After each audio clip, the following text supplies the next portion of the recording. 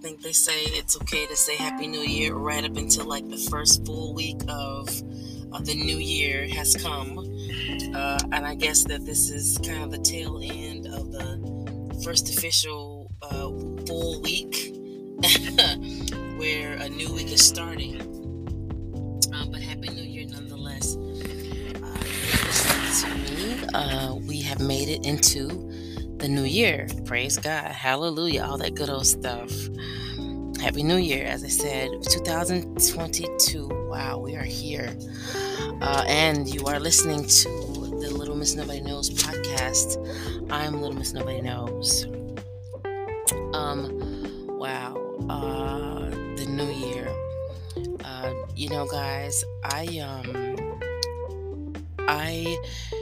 you guys, again, this whole second season was about the things that I wanted to talk about, all about me and, whatever, how I'm feeling, what I'm thinking, things like that. And, I spent a lot of time on a lot of the episodes in this season as reflecting on episodes of one of my favorite shows, which has now ended.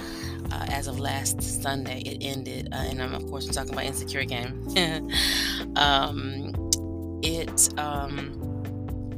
And it ended like a movie, more so, and I liked that. It was pretty good. It wasn't as sad as I was anticipating. I think I went through my stages of grief, as it were, right up into it. Like I spent this whole season kind of mourning the fact that, okay, this is the last season of the show. I just have to get used to it. I have to brace myself. And, people will go, well, it's just a show. Like, what's the big deal? Well, imagery and representation matters. And when you don't see the things that look like you, the things that make you think of yourself, or the ones that are like you, it has a tendency to make you feel not unwanted, but it just makes you feel absent, as if you're not an active participant, like you don't necessarily matter. And it's almost like Andre Benjamin said at I don't know if it was, I can't remember if it was the 1996 Grammys or the 1998 Grammys. The South has something to say. Well, when you see imagery and representation of what looks like you on screen, or on any particular platform, in any particular genre or arena in life, it does something to and for you. And I don't think that there's a particular age limit where representation will never matter. Like one of the images, for instance, case in point, that made me love pearl earrings and embrace even more my curves and my shapeliness was when Michelle Obama became First Lady of the United States.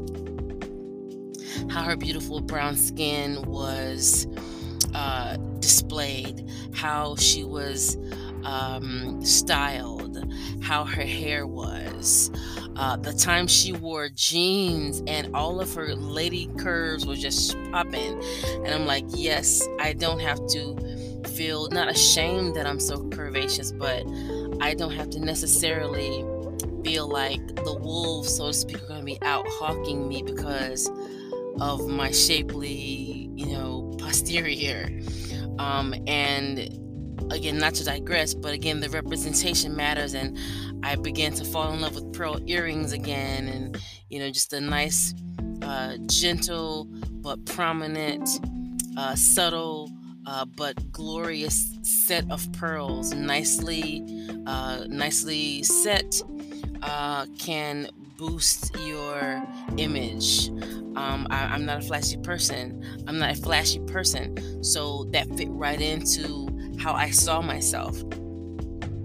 And so when I, committed, for instance, second example, to natural hair, and just really got into it, and I colored my hair auburn. I really started to see my dirty red, as it is said in the hood, or in where I grew up, around my folks or my culture.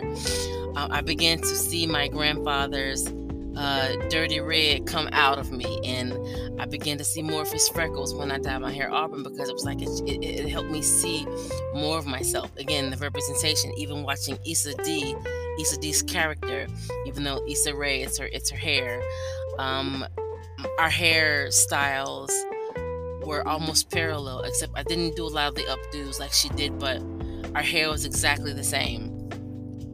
And it made me, not want to cut my hair, because it was so frustrating, because it was so hard to detangle, and so on and so forth. So again, with these great examples given, representation matters so much. And when you're navigating through life, I think any and everybody needs some imagery to help them to relate to who they are. I don't care how secure you are with yourself, because I consider myself very secure in who I am, because my father began to talk to me about who I am, my own beauty, my individual beauty, my individual capabilities. He began to speak life to me and tell me that I'm capable, and that I'm beautiful, and I'm smart, and things like that, and build me when I was young. So I didn't necessarily need someone to look up to as a peer or an example.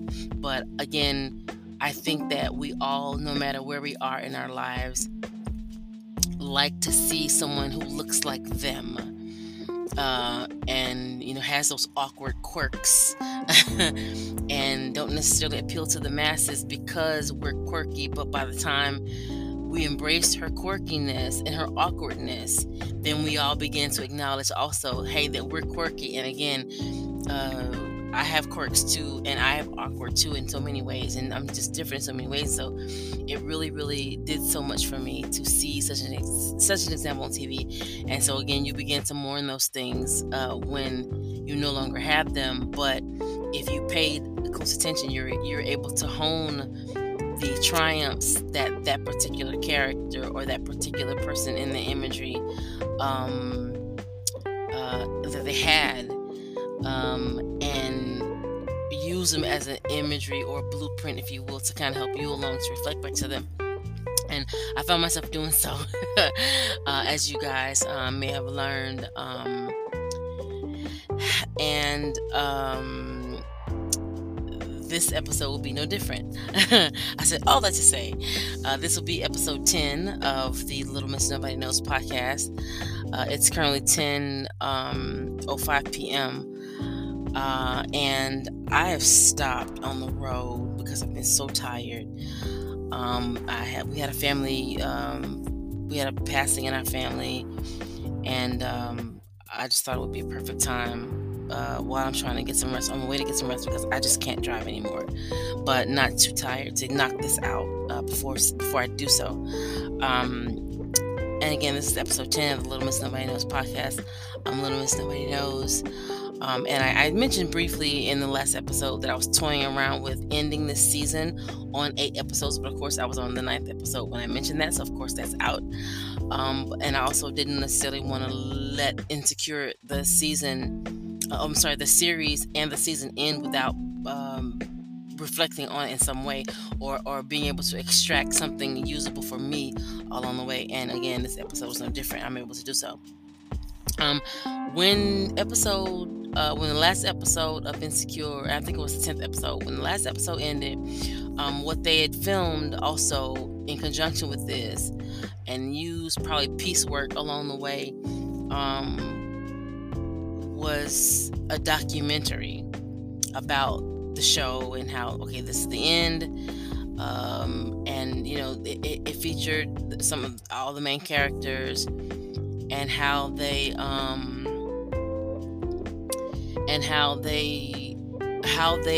their experiences were on the show and throughout the seasons. They talked about how their individual auditions, and how being on the show has caused them to grow professionally and personally. And each one just lamented so lovingly lamented so on how they loved and respected Issa so much, and how they just acknowledged her, and they really treasure their relationship with her. They all doted on her and each other, and they all had this there was a general consensus that they all loved each other, they all respected each other, and that work experience, that professional experience, is one of the most special times in their lives professionally that they can reflect on at any given time in their career prior to this.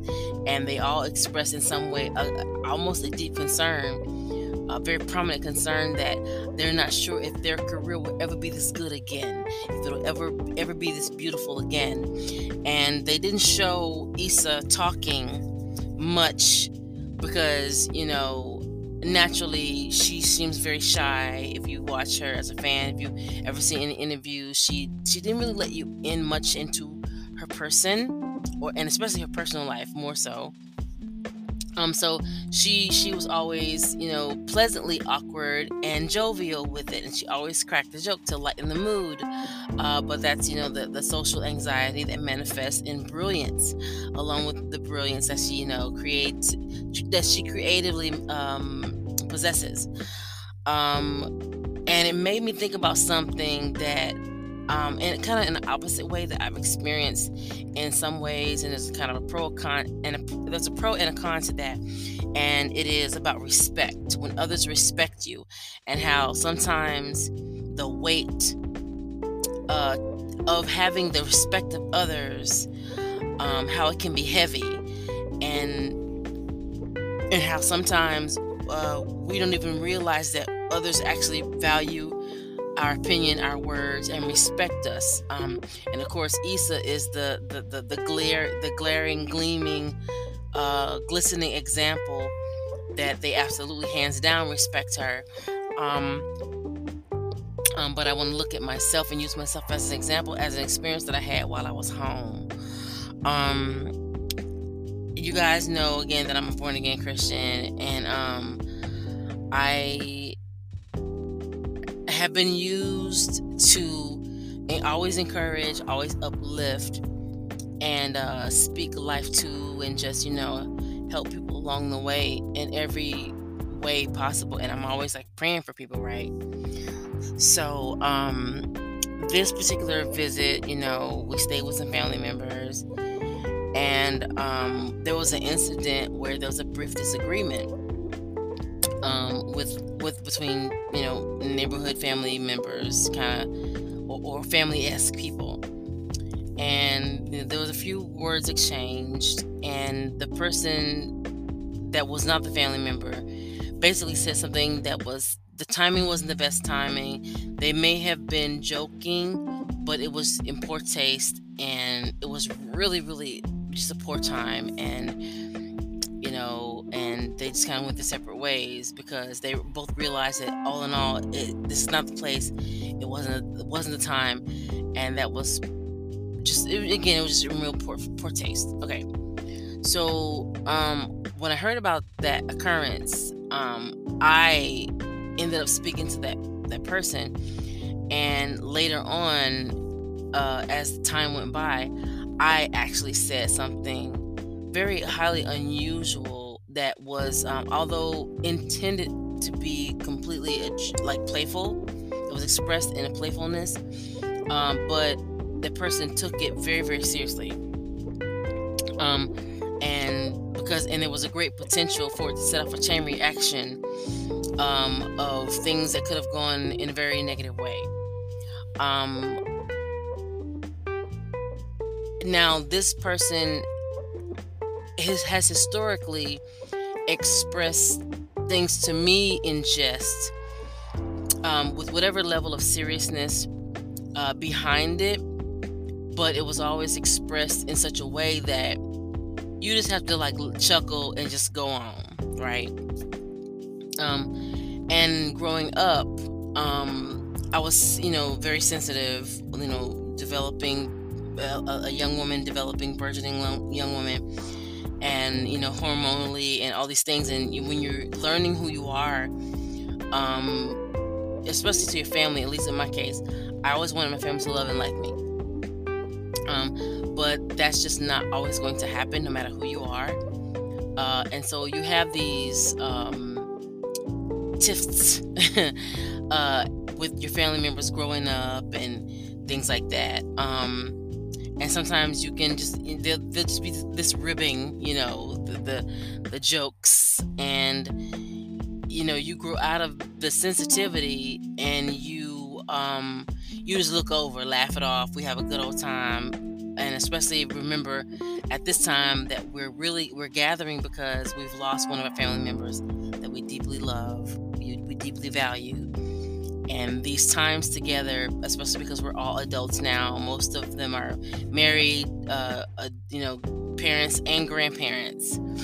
And so, we all look around us and go, man, we can remember running up and down the street together and just all these times as children, and realize how much time has flown by. And so, the desire, we all share a deep desire, like most family members do, to love and treasure one another and take full advantage, every advantage that we have of the time that we have together, because our lives are so different. We all live in different places, things like that.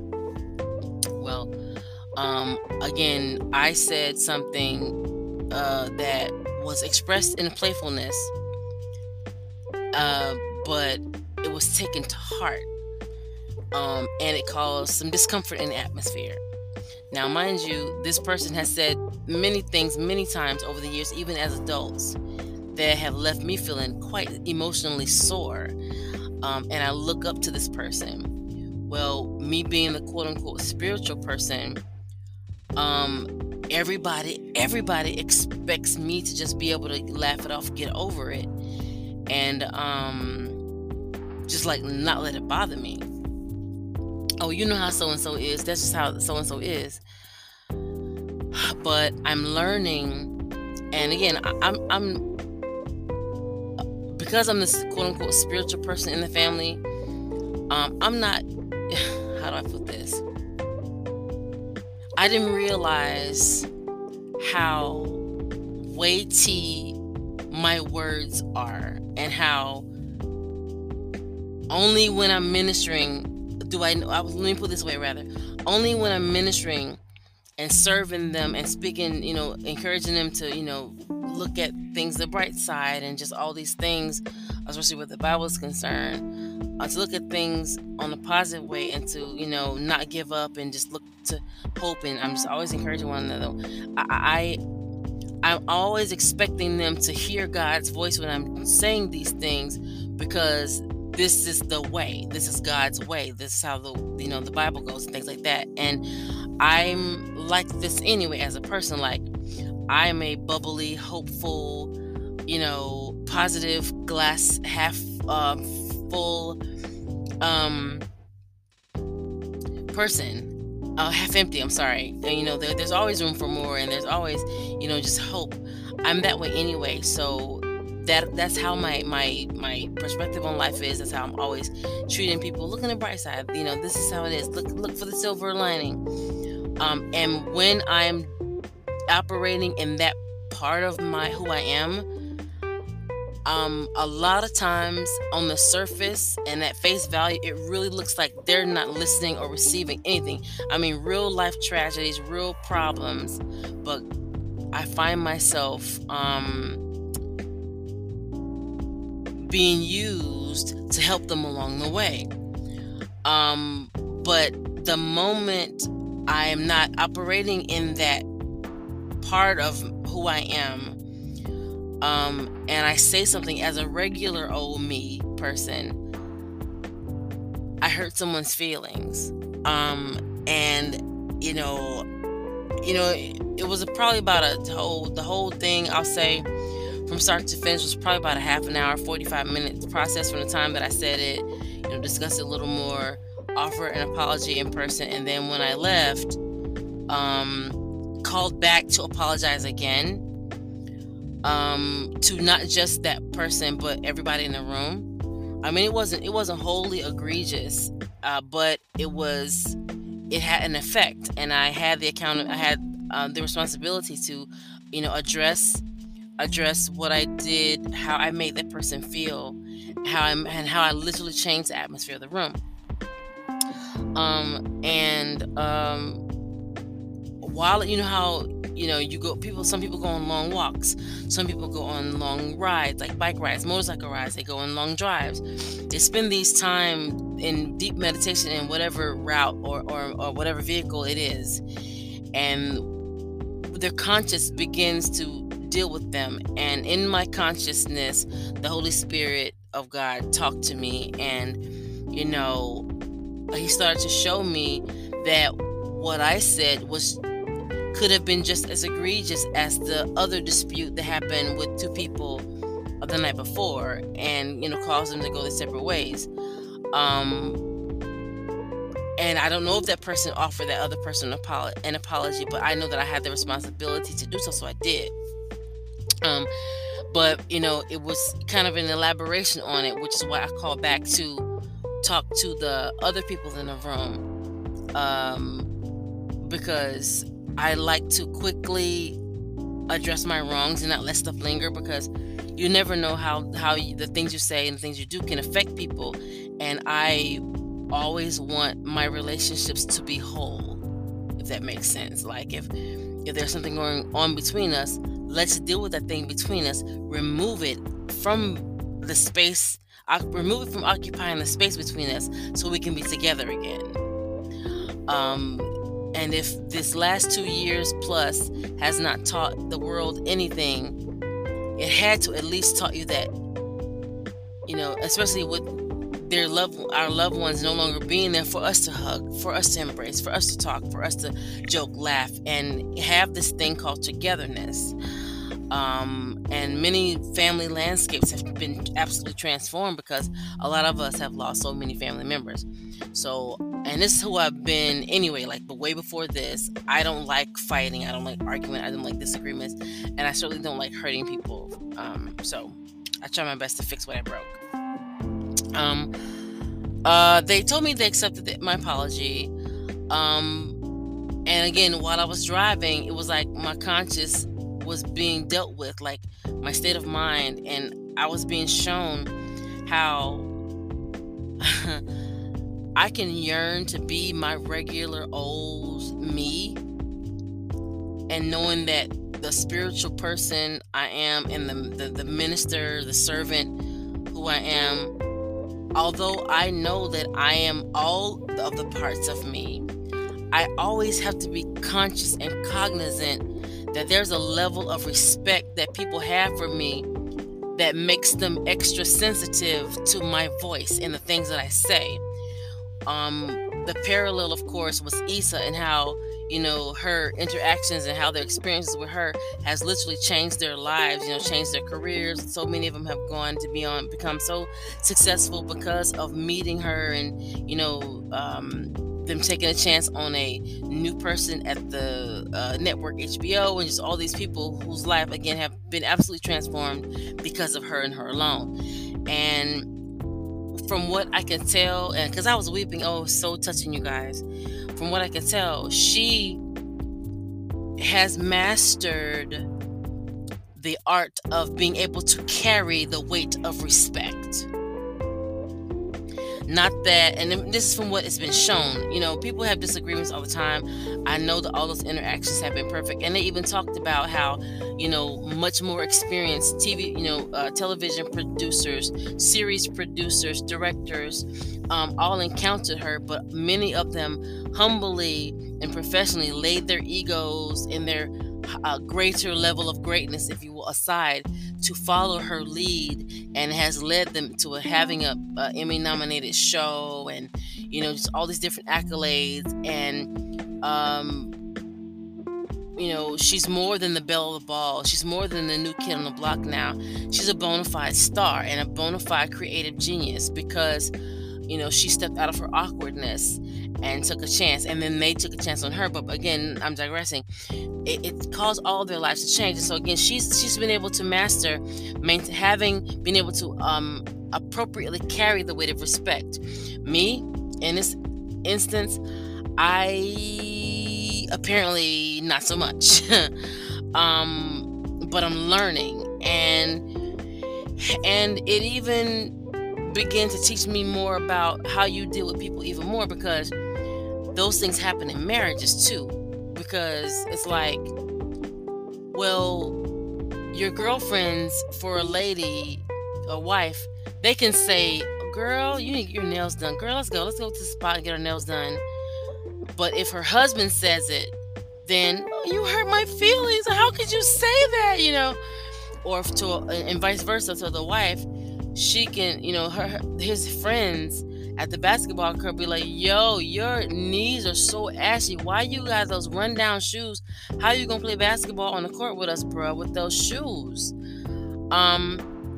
But if the wife tells her husband, "Your shoes are busted," it's gonna go straight to his heart and, bruise his very fragile ego. But it's about. But I'm learning that, again, it's not only there's a saying that goes with it too. It's not what you say, but how you say it. Well, I venture to offer an elaboration. I'm offering an elaboration on that. It is not only it's not what you say, but how you say it. But not only is how you say it, it is who says it. You get it? It's who says it. Again, I guess I took for granted and didn't really realize, because on the onset, again, when you're trying to encourage people who are low and depressed, when you're trying to calm people down that are infuriated and they're thinking about doing something crazy, and you're the voice of wisdom and you're the voice of reason, a lot of times it seems like they don't want to hear it. They don't want to hear your voice. They want to be angry. They want to take revenge. They want to knock somebody all the way out. But you're there, strategically placed at that right time to cross their paths, or you're sent there in a time of crisis, and you begin to bring light to a very dark situation, to help promote healing and wholeness and mending and hope and things like that. On the onset, it looks and sounds and feels like they don't even want your help, and that they don't value you. But the minute you say something outside of that person, because you carry a certain level of respect, and sometimes you don't know it. It's quite possible that you don't know it. It could be, the results could be catastrophic, especially if you don't realize what you said, if you don't quickly address it, fully address it, take accountability, and at least do the human thing. Like, nobody's perfect, but it's not an egregious attack. It's not you're careless with other people's feelings and you just say what you want and don't care about other people and how you make them feel. No, it was a lesson. It was a lesson again about respect. And I wonder if we consider these things, because again, due to COVID, in the first year of quarantine, so many marriages fell slapped apart. Just divorces all over the place.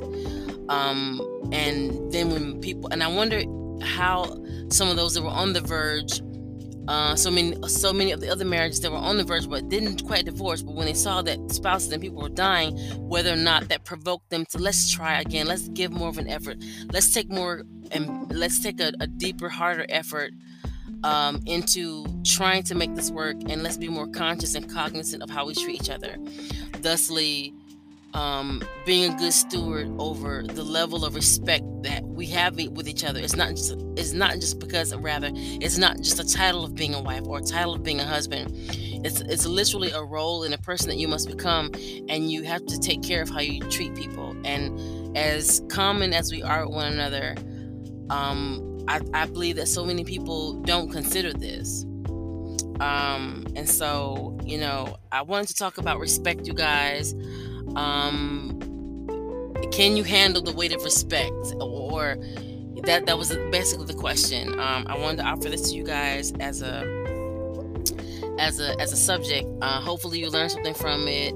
Hopefully you can look at your life and look at things around you and go, wow, I didn't realize that people value me much more than they give off. And I have to be careful what I say, and how I say it, and realize that it is because I am who I am that I have such a weight.